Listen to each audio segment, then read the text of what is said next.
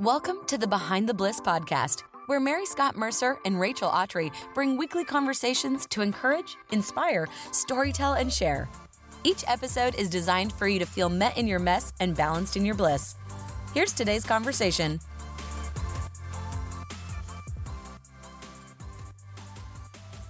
Hey everyone, it's Mary Scott. Thank you so much for joining us for another episode of the Behind the Bliss podcast. Today, I have the privilege of interviewing one of my dear friends, Shay Tate. Shay and I work together at Proverbs 31 Ministries, and I'm so excited for you to hear more of her story. Shay opens up about what it was like for her family to walk through a season of pain, and also what it was like for her to mourn the loss of a season that she was going to live after college that never happened. I left the conversation feeling deeply convicted and also very encouraged at the same time, and I pray that this message would do the same for you too. Thanks so much for listening. Well, hey everyone, welcome to another episode of Behind the Bliss. I'm sitting here with my sweet friend, Shay Tate, and I'm really excited for you guys to get to know her today. But first things first, we need to talk about what iced coffee Shay is drinking right now, because we're together in person. So right now I'm drinking a huckleberry latte. I'm drinking it iced. Okay, well tell the people what it is. It's from Brakeman's Coffee in Matthews, North Carolina. And it's kind of like a summery, berry-ish flavored coffee. It kind of tastes like a strawberry coffee latte.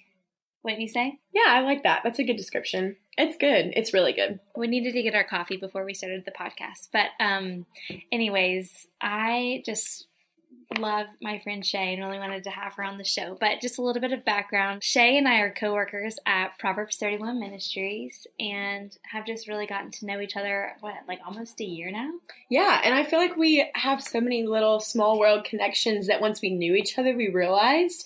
And you're kind of one of those people that everyone kept telling me to meet. And then once I met you, I was like, oh, this totally makes sense. Well, we're going to be friends forever. We're both 2s on the Enneagram. Both 2s on the Enneagram. If you're familiar with the Enneagram, when you find someone who's the same number as you, it just feels like an instant connection. But anyway, okay, Shay, I want you to tell everyone what you do, where you're from, what your day-to-day looks like, and all of that. Okay, so I am from Birmingham, Alabama. I was born there, lived there my whole life, and went to the University of Alabama in the fall of 2013. Graduated from there in May of 17 and moved to Charlotte the day after graduation. So I graduated on a Saturday, packed up a U-Haul with my mom and moved on a Sunday. So we drove up and we're in Charlotte by Sunday night, Charlotte, North Carolina. That's where I live now. And I started work that next Monday. You did? So I always joke around that I grew up overnight, but I really think I did.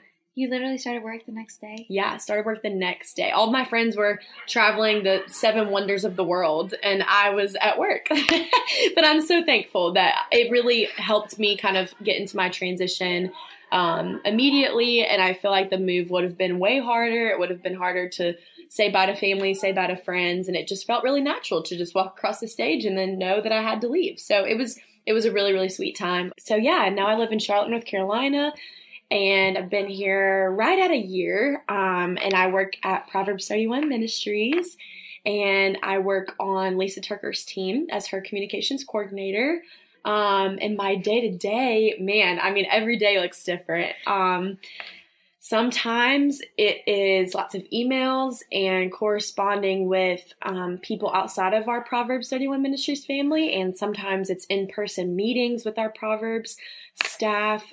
Sometimes it's in the office. Sometimes it's out of the office, remote, working off-site or something like that. Or traveling. With Lisa on the weekends for speaking engagements and all that kind of stuff. So one of my favorite parts of my job is that every day looks different, and that's actually refreshing to me. So some people really, really enjoy routine, and I do to a certain extent, but I'm really thankful that every single day looks different for me, and that always leaves me on my toes, and super thankful for my job. So yeah. It's cool because just for like a quick second, I did the same role that Shay's doing now. Yeah. And so it's so true. Like no day ever looks the same. Mm-hmm. It's really just wild. So, well, that's really great.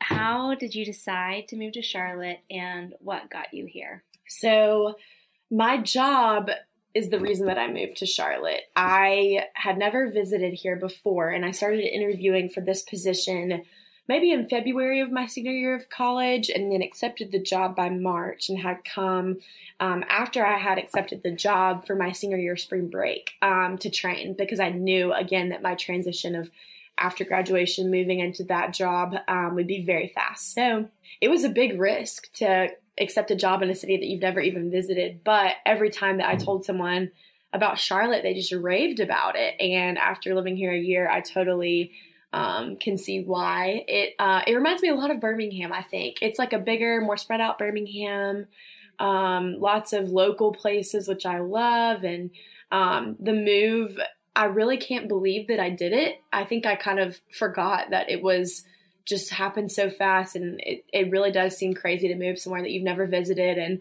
to be single and move on your own. And I mean, I met my roommates the night that I moved in. Like, there were so many risks involved in this move, but I just felt like the whole time that God was all over it, and it felt like such the right thing to do. And not even in a, over spiritual way where I felt like the Lord so spoke that this was the right job, or that I heard him audibly say, go for it. But it just felt like the perfect thing after the season that I had been through in college at the time. And so it was a total leap of faith, but I tried to trust God the whole way through it. And I knew that I was coming to a safe place with really sound leadership and a sound mission of a ministry. And so I think that made the transition all the more sweeter. So, yeah. What would you say, was the driving factor for you to take the leap of faith, to leave Birmingham, to leave what was familiar, to leave working at a place that you always thought you would work, sure, and to leave the community that you already had? Was it easier? I know there's parts of your story that would have made staying in Birmingham easier, but also harder. But there was just so many necessary factors that you needed to leave. What would you say all of that looked like? I would say, just from the beginning, something that I have learned is that different seasons call for different things and different adjustments, and I think one of our family values at Proverbs is that the vision, is solidified, but the strategy is fluid. And I'm butchering it, but I feel like my life is a lot of that over time, my vision is fixed of what I want to make of my life and the person that I want to be known for. But strategies have kind of changed over time. And I feel like you have to yield to your season. And so, and when I say yield to my season, I mean really be in tune and be present with what God has going on. And so in college, for the first 3 years, I'd say 2.5, 3 years, my vision was very much to dive into new friendships. I was in a sorority. I really dove into my local church there, which was Church of the Highlands, which I loved. We had a Tuscaloosa campus in our city, and it's a multi-site church. So I dove into the campus there and started dating someone pretty seriously. We were both serving together, and I was really thankful for that was the place that we had met. And so through that, I felt like all of my pieces were coming together. My plans were coming together of, oh my gosh, I'm dating someone that I like so much, and he's in ministry and I'm in ministry. And this looks like it is just headed for exactly what every girl who's in their 20s wants, Graduate, get married. Yeah, move graduate. Have a great job. Yeah, exactly. I really thought that it was kind of the rest of my life coming together. So I think that through that, I kind of got ahead of myself a little bit. I kind of one of the big things that me and Mary Scott have talked about of me coming on today and chatting with you guys is just about what do you do when you feel like your plans have shattered? And I think that's a big part of my story. But a lot of my story is, like I said, where I got so far ahead of God, where I wasn't living in the present, and then I ended up disappointed because I'm disappointed in something that I had already planned 5 steps ahead of something, if that makes sense. So, and what does Lisa always say? Here's my plan, God, and you can bless it, but don't mess with it. Please don't mess with it. Exactly. And so he totally messed with my plans, and the year of 2016 ended up being one of the hardest years of my life for so many reasons. My family started going through kind of an unexpected tragedy, which brought us closer in a more vulnerable way, but also, it was trauma, you know, like textbook trauma. Right. The person that I thought I would spend the rest of my life with and I ended up breaking up in kind of an unfortunate way, right, really, really closely calendar-wise with the trauma that my family was going through. And then I just felt like every little thing after that just kind of compounded all of the evidence of like, this is going to be the worst year of my life.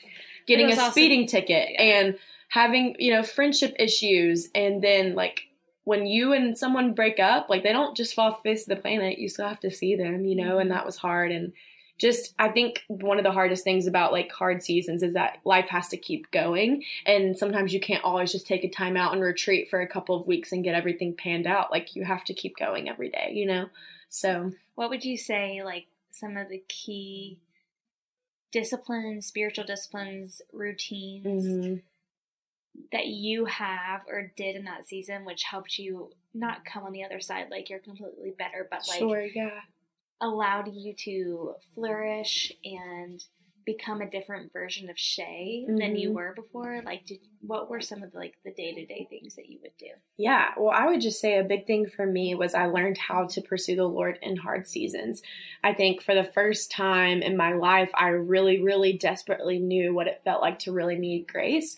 And I had to figure out what it looked like to still pursue God in the midst of hardship. And I remember from the very beginning of these hard things, I immediately was just faced with the choice of I can either run towards the Lord and we can tackle this together, or I can run from him and I'm going to delay this process a lot. And so I immediately just turned myself over to him and tried to really pursue him in the midst of hardship, even when it didn't make sense. And so I remember one of the sweet things was one of my friends gave me this little card that had a quote on it, and she wrote me a note on the back, and I still have it on my desk to this day. And it's a quote from Martin Luther King Jr.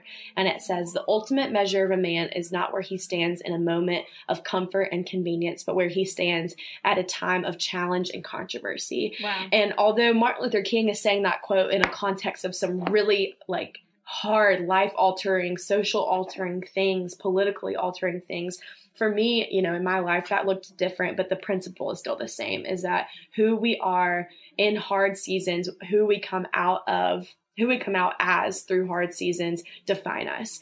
And we have to learn how to be able to not shy away from hard things. As friends, as individuals, we have to learn how to really face them heads on. And so two things that I really, really learned was, firstly, how to let people be a friend to me during that season.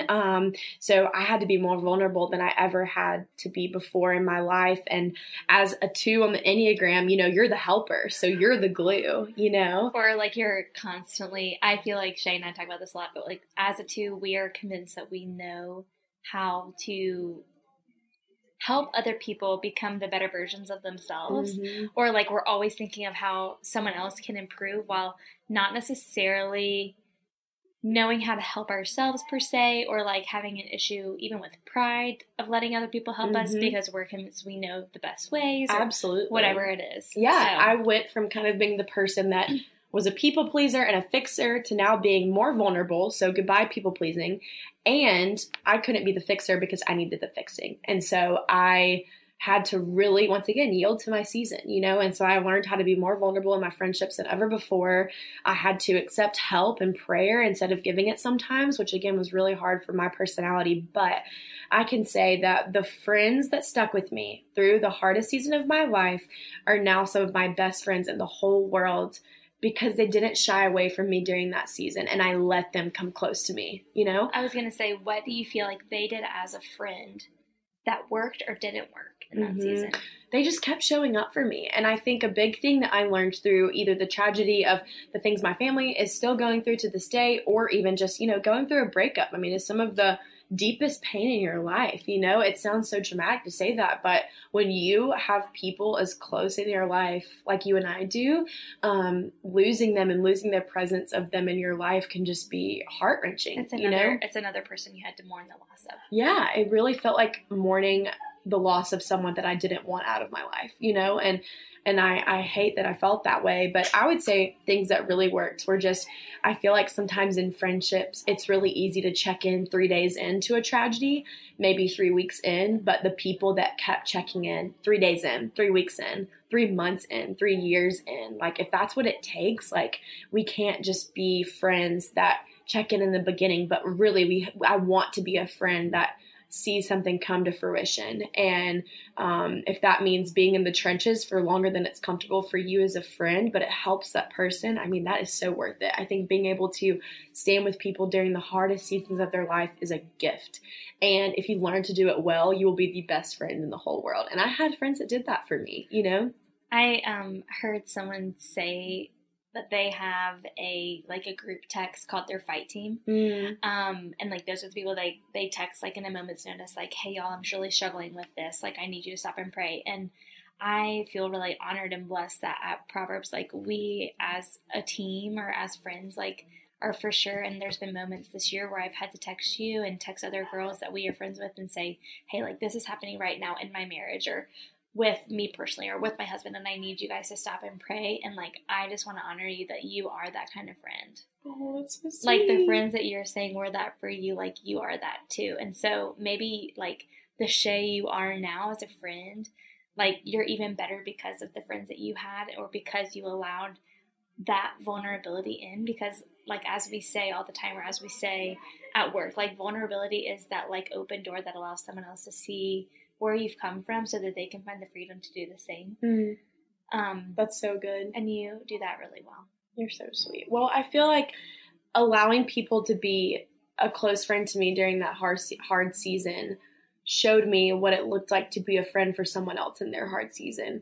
And like I had a group text of people called my home team, you know, like your home team is the people that you run to. That's like your squad. You know what I'm saying? Totally. And I think as we get older, we're faced with harder things in life that force us to be more vulnerable than we're comfortable with. But if we press into those times, if we let people into our hard times, it just makes us sweet. It makes the time sweeter, you know. And I don't want to be someone that shies away from hard things, because I think from, you know, I'm almost 23 now. I'll be 23 next month. Like looking ahead to where life is going, like the things that we experience, they could only get harder, you know. Like we will have parent issues, we will have, you know, sibling issues, marital issues, children issues. I mean, everything, you know, and I feel like every season gets more and more stretching, but when we step into it, when we yield to our season, and truthfully, I just think, to put it simply, pursue the Lord in all seasons. Pursue him when it's hard, pursue him when it's good, and keep your community close.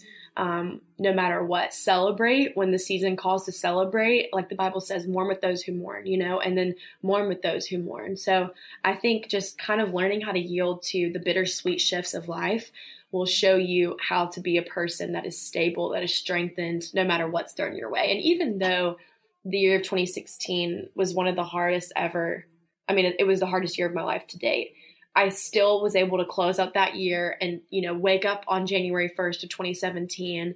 My circumstances weren't different, but I was solidified in my faith, and I was thankful for the hard things even before they were settled and before there was a bow tied around it. I was going to say the prize is never that it's solved, but the prize is always Jesus. So Absolutely. Like if we like come on the other side and like you said, our situation is the same, like the prize is still that we got closer to the Lord. Absolutely. Like it wasn't the prize, or the promise isn't rested in the fact that this is resolved or he loves me again or whatever it is, like fill in the blank. It's always Jesus. Like the prize is always Jesus. So yeah, and my story is not one that is, these are all the hard things that I went through, but now I'm married, I have a perfect dog and house, and we're basically like Chip and Joanna, and our house is great, and I have 500 million best friends, all of my family stuff is resolved, and God's so good. Like my story's not that. And I'm married and it's great. Yeah, you know, it's not that.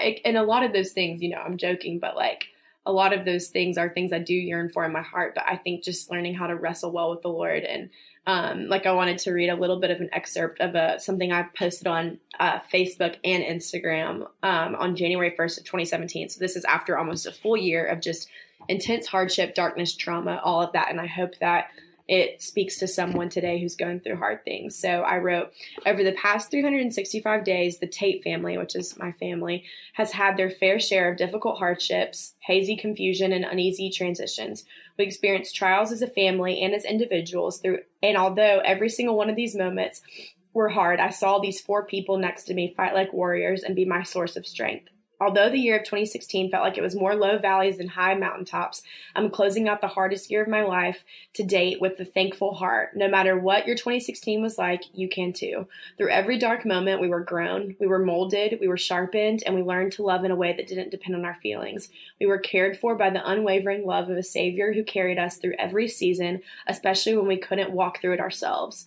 Mom and Dad, thank you for your strength. I respect you with every ounce of my being. Summer and Chris, who are my siblings, I would do anything for either of you. Y'all are my best friends. Thank you, Jesus, for a year that showed us your faithfulness. You never left us to walk alone. 2017, we are declaring you as a year of abundance, joy, restoration, breakthrough, and hope.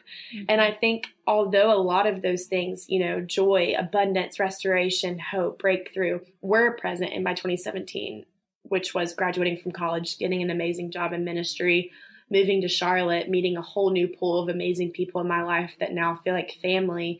Again, like you're saying, when things aren't resolved, when we can't have the stamp of approval and check the box of a hard season saying it's over, when we pursue Jesus, no matter what, we come out better. We come out better versions of ourselves, better versions of Jesus in us, and I think that's really important. Totally.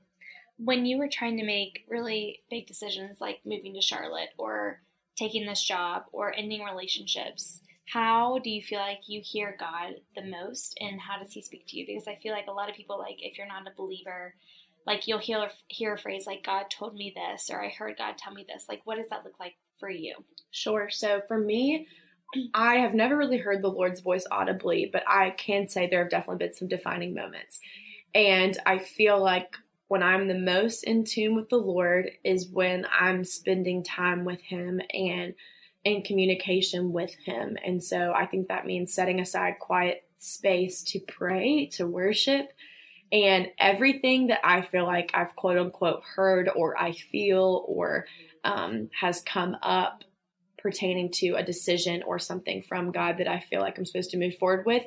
My first test is it always has to pass a test of, is this biblical? Right. Okay. So when someone says, the Lord told me to tell you this, or I feel like God's telling me to do this. Okay. Well, the first test before does it line up with scripture? And I don't mean like Shay's interpretation of scripture. I mean, really biblically, when you look at it, like, is this of God's character? But that comes from spending time with him. Totally. So I would just say the times in my life where I've really had to make decisions, I've, number one, never been ashamed to ask people to pray.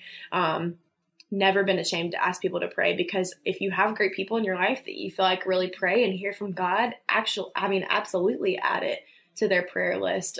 So I've never shied away from asking people to go to the Lord on my behalf. And also, I just feel like I know myself really well. So like when this Proverbs 31 job came up, I trusted the leadership of Proverbs. Their mission aligned with the word of God. That's the scripture test. And then from there, I feel like you really have to just realize that God's will for you is a little bit more spacious and a little bit more free than you probably think. And I know that because I was a child who lived from a place of fear. And so for me, I think it's just saying, you know what, like Jesus is in me. It passes a scripture test. People in my life who hear from God don't have any concerns. The character of this ministry or the character of whatever you're trying to make a decision about checks out. Or if it doesn't check out, then shut it down at that point. But for me, it checked out. And then realizing I can make a move, and if it's not the move, I'll make another move. It's not like we decide to do something and fall out of the will of God. Like, absolutely. That is not how it works. Once we belong to him, we can never be taken out of his hand. Now, we might make a decision that we realize was based more on our emotion or what we wanted, but we have to absolutely take a decision and submit it to God. But if we're living from a place of fear and it's keeping us from something that maybe God really is opening a door, that's never from him. I just don't think that it is. I always say that God is not a God of confusion. So, like, if something feels really questionable, mm-hmm. or we're not, like, he provided his word so that we would know how to walk in it. And I think so many of us get frozen, like you said, by fear. And so we'll get so frozen and like this had to perfectly align as if like we can never like move again. Like it's not like you couldn't have moved to Charlotte, realized it was the wrong decision and moved back to Birmingham. Absolutely. Like as long as we move forward with these aligning steps, like does it align with scripture? Are godly people speaking into my decisions and all of that, then God's will is kind of whatever. Exactly. You know? Yeah, absolutely. And I think overall, whenever we're questioning God's will for our lives, we can always go back to the grand mission that he gave us for all of us, which is make disciples, you know? So what does making Jesus known look like in this season? And for me, that was Proverbs and moving to Charlotte. And truthfully, it was my favorite yes that I've ever had with the Lord to date. And I think that it was the fresh start that I needed. And it was literally like a gift of, I'm not saying we get rewards, you know, from doing hard things. Maybe we do, maybe we don't. I don't know. But I think that it was fruit that paid off from me staying close to the Lord in a hard season where I could have run. And I really felt like it was my gift to kind of get away and start over and have a place where me and the Lord could just move to a new season, you know, and I'm so thankful that I did. Well, I have seen tremendous growth in you in a year. So thank you. I know that Shay Tate in 2018 is the Shay Tate because you stepped out in obedience and in fear and in risk to say yes to this. Absolutely. So it's not wasted. Absolutely. Yeah. Even though the Lord is not of confusion, I do not think that means that we get exempt from hard things. So even though for Charlotte, for me, felt so clear, it has not been easy every step of the way, but it has been absolutely worth it. Well, now that you are in Charlotte and you're pursuing life apart from that season, like what do you feel like is something you're walking through now? Like what is something you're facing right now? Something I'm facing right now or maybe dealing with, you know, day in, day out, I would say, is probably, I'm using the word contentment, but I'm not sure that's the best word, but just kind of facing each day. Let me put it this way. Looking ahead to where I want to be one day and choosing to be present in where I am today and not second guessing the disconnect between those two. Learning how to be a daily follower of Jesus today, looking at what I have on my plate today and giving that 100% of my best effort and really trying to not look tomorrow or the next week or even a year, 5 years, 10 years too far down the road and get anxious about that, but to really try to be present where I am today and the people that I have with me today and to leave the results left up to God through that. I think you're doing that in a beautiful way. And I don't even know.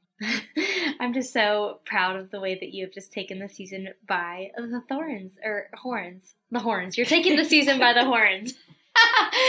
And just running after it. And I would say that I think a large thing that I learned from you is the way that you interact with others, and especially something that you and I like to talk about all the time called a high-touch environment. Oh, yeah. Do you want to tell people what that is? Yeah, so a high-touch environment. She's the queen of the high-touch environment. No, I'm really not. A high-touch environment is something, a list of, I think, 30 things that we implemented when I was an intern for my church in college.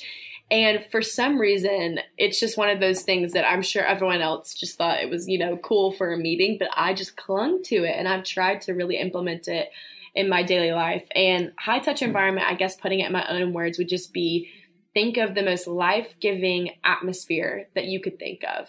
And create it for other people. Yeah, create it for other people. And what does it look like to go the extra mile and love people well? Like some of the things are always write your thank you notes. Always ask someone their name. Always ask someone their name. So well. And saying their name over and over again. Looking for someone on the back row and bringing them up front and honoring them.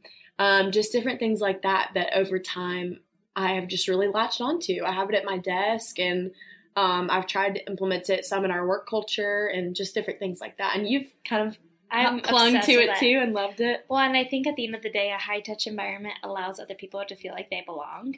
And that like creates a domino effect for other people to feel included, to feel special, to feel known, which then if you're doing a high-touch environment at work allows other people to feel like they have a more of a touch or an aspiration or connection to the deeper goal. So if you're like someone in leadership, whether it's a leadership of a team or an organization, to speak in a high touch environment way to someone else almost creates like a ripple effect of someone stepping up and stepping into who they are, which allows, a better version of themselves, better productivity, better whatever it is. Absolutely. And I think it overall contributes to the principle that I really try to live by, which is culture is something that you create, right? And you have a personal culture, even though you belong to an organization, whether that is an organization on your college campus or your workplace or your family, right? Y'all all have a culture that you're kind of known by, but personally, you have the ability to be a thermostat and change culture whenever you walk into something. And so I feel like through these high touch environment little things, you're able to really do that. Like some of them are be the first one to apologize. Who wants to do that? But that one's hard, put energy into being likable, put energy into being a likable person that gets along with everyone. Not in a fake way, but as if what is the one that says, find common ground through the 101 principle, find the 1% that you agree on and give it your 100% effort, because there could be a person on the side of the road, a person on your team who's completely different from you, and you might think, I have nothing in common with them, so how can I even try?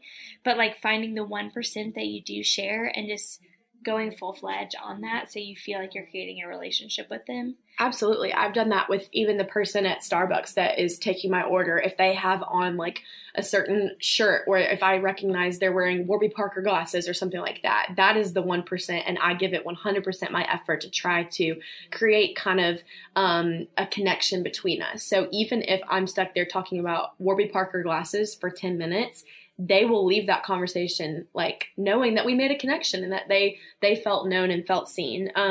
Another thing that I love is give others credit, accept none for yourself. Reward faithfulness openly and take time to do it. So really set aside time to honor people. Don't miss significant events. Now this one can be hard for me because I'm terrible at saying no, which are births, weddings, funerals, anniversaries, graduations, because they only come around once. Now you can't run yourself ragged, but just living from a place of if I can make this happen, I'm going to, because it only comes around once. These are just 30 things that I just really try to live by. For whatever reason, I just love it. We'll share the high touch environment in our show notes, but that would be awesome. I want to switch gears a little bit. Okay.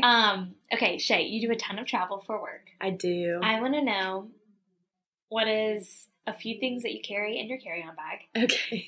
Your favorite place that you've been this year and why. Okay. Is that hard?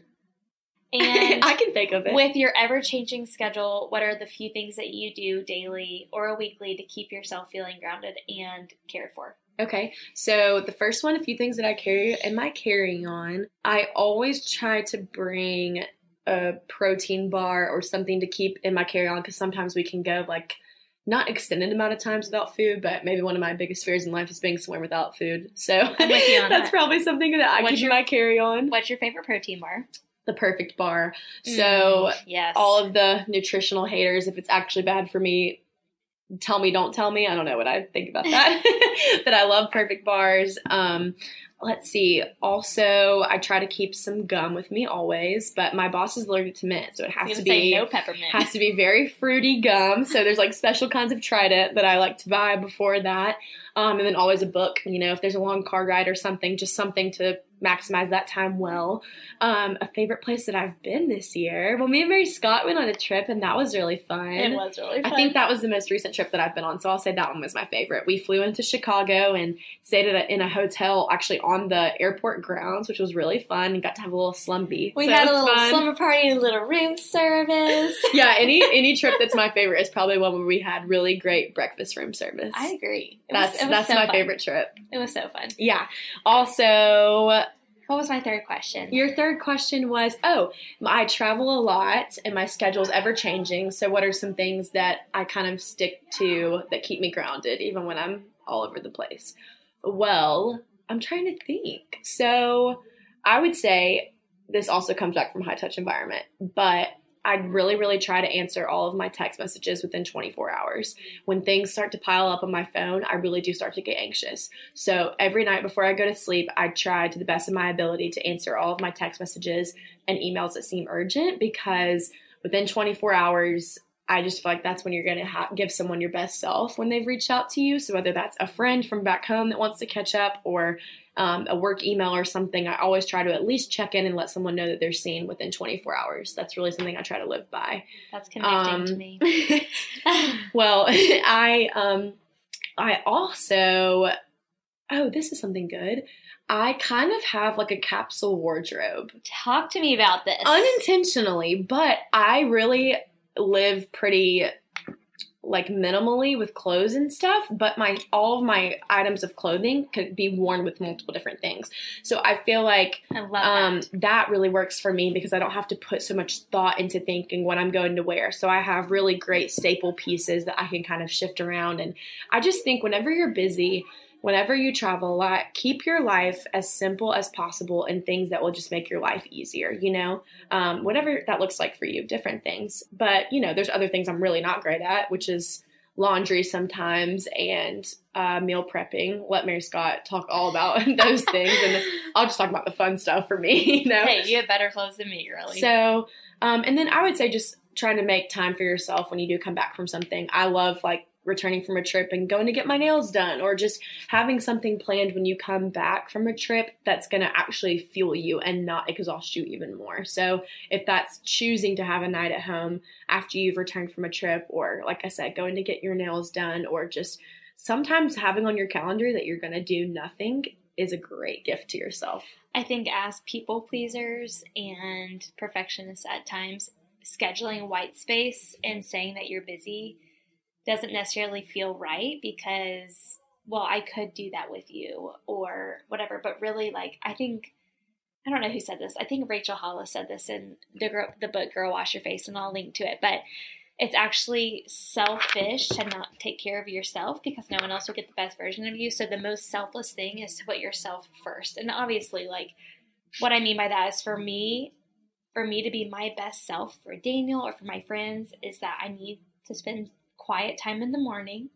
Oftentimes it means I need to move my body, however that is, and I need to be fueling my body the right way, because that makes me feel like Mary Scott and feel like the best version of me, and that way everyone else is going to get the best version of me. Yeah, that's great.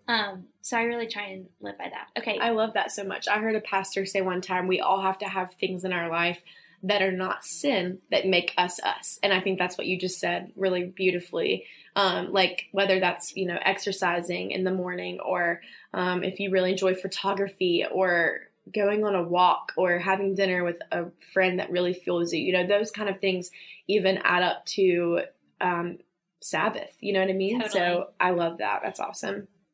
Well, on a totally different note, I just want to thank you for being with us today, but I want to end our show with some fun things. Okay. Ooh, yeah. What are some things that you're loving right now?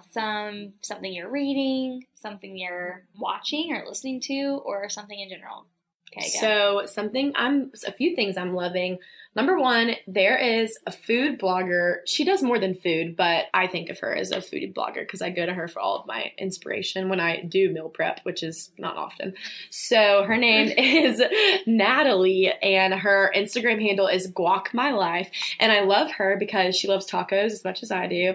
And she's a mom. She's from Birmingham. She's super awesome. Does lots of good Trader Joe's hauls, which I'm a big fan of. We love TJ's. Love TJ's. And so I just really like Natalie. She's super awesome. And then also when I'm listening to, so part of my job is sometimes being in the car a lot, running errands, or just going kind of all over the place for different things. And so I love to maximize that time and listen to podcasts. And Watermark Church out of Dallas, they have a couple different locations, but in Texas, but I like to listen to a lot of their stuff. And they have a really great series on dating and relationships in general. So if you're single, or you're currently dating, or you're wanting to date, I would definitely check that out.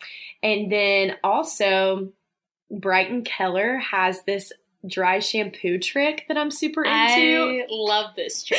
And I'm just saying, for if you travel or if you don't travel, I just really think everyone needs to know about it. Okay. So you need to go to her website, Brighten the Day, and and find the dry shampoo trick with the hair dryer and the dry shampoo and blowing it out. I promise you, it will change your life forever. I'm better because of it. How many days has it been since you washed your hair? So today is Wednesday.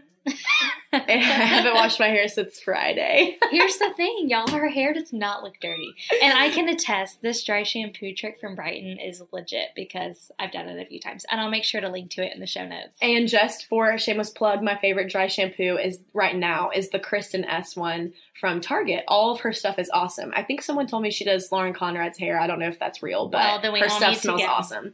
And then finally, Lisa Turkhurst, my boss here at Proverbs 31 Ministries, has a new book coming out at the end of this year, and I'm just super loving everything that's going on with that. So stay close to Lisa on Instagram, Facebook, Twitter, whatever is your favorite, to keep an eye out for her book coming out at the end of this year. And I just wanted to give a shameless plug for that because it's been teaching me so much. It is a very powerful book.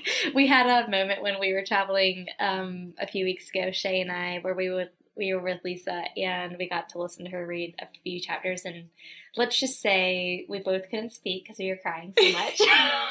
She read us one chapter that she just was kind of wanting to hear our thoughts on, and after she was done, she was in the back seat. We're driving from the Chicago airport to a city in Indiana, and Mary Scott and I are in the front, and I look at Mary Scott and we're both just weeping, and Lisa was finishing reading and she kind of like said our names from the back seat, and we just looked at her and both had tears streamed down our face. We all just died laughing, and she was like, okay, well, I guess that resonates with my audience. I guess that's great. And I was like, Lisa, if Mary Scott and I cry, then I think that means it's good. Well, and what that told me, and I guess it can tell Lisa, is like sometimes the enemy will tell you a lie because he knows whatever is about to come out of you is going to be life-changing for whoever's on the receiving end. And so the fear and the confusion that might come from that is probably just him trying to delay whatever is coming. That's so good, Mary Scott. And so full of wisdom, always dropping wisdom bombs. Well, the book is going to be amazing, and maybe we'll get to do something special with it when it comes out. Ooh. So we'll make sure that everyone knows when it's coming out. It's going to be wonderful. But anyway, Shay, thanks for being on the show today. Thanks so much for having me, Mary Scott. And we'll just have everyone be able to keep up with you. Yeah, where can everyone find you? You can find me, like, on social media? Yeah. You can find me on Instagram. I have a Twitter, but I don't really use it that much. My Instagram handle is @ShayTate, ShaeTate. And we will link to it anyway. But thanks for coming on the show. Thanks for having me. Wow. Do you guys love Shay as much as I do? I love her words and all of the encouragement she left for us today. Friends, Rachel and I have been so grateful for all of your kind words and affirmation of our podcast. It has meant so much to us to know that the messages are resonating with your hearts and that you want to hear more. Speaking of talking about the podcast, Rachel and I would love it if you would head over to iTunes and leave us a review. Reviews are super helpful for other listeners to discover our podcast who may have never heard about it before. Also, you can subscribe to our podcast. If you subscribe to our podcast, new episodes and content will automatically show up to your phone without you even having to do anything about it. It's so convenient and so great, and you'll never miss anything. You can learn more about Shay and read her show notes at our website at BehindTheBlissPodcast.com. There you will find any other information we talked about in the show and podcast episodes previously. We are so thankful that you chose to spend some time with us today, and we pray that we'll see you again soon. Have a great day.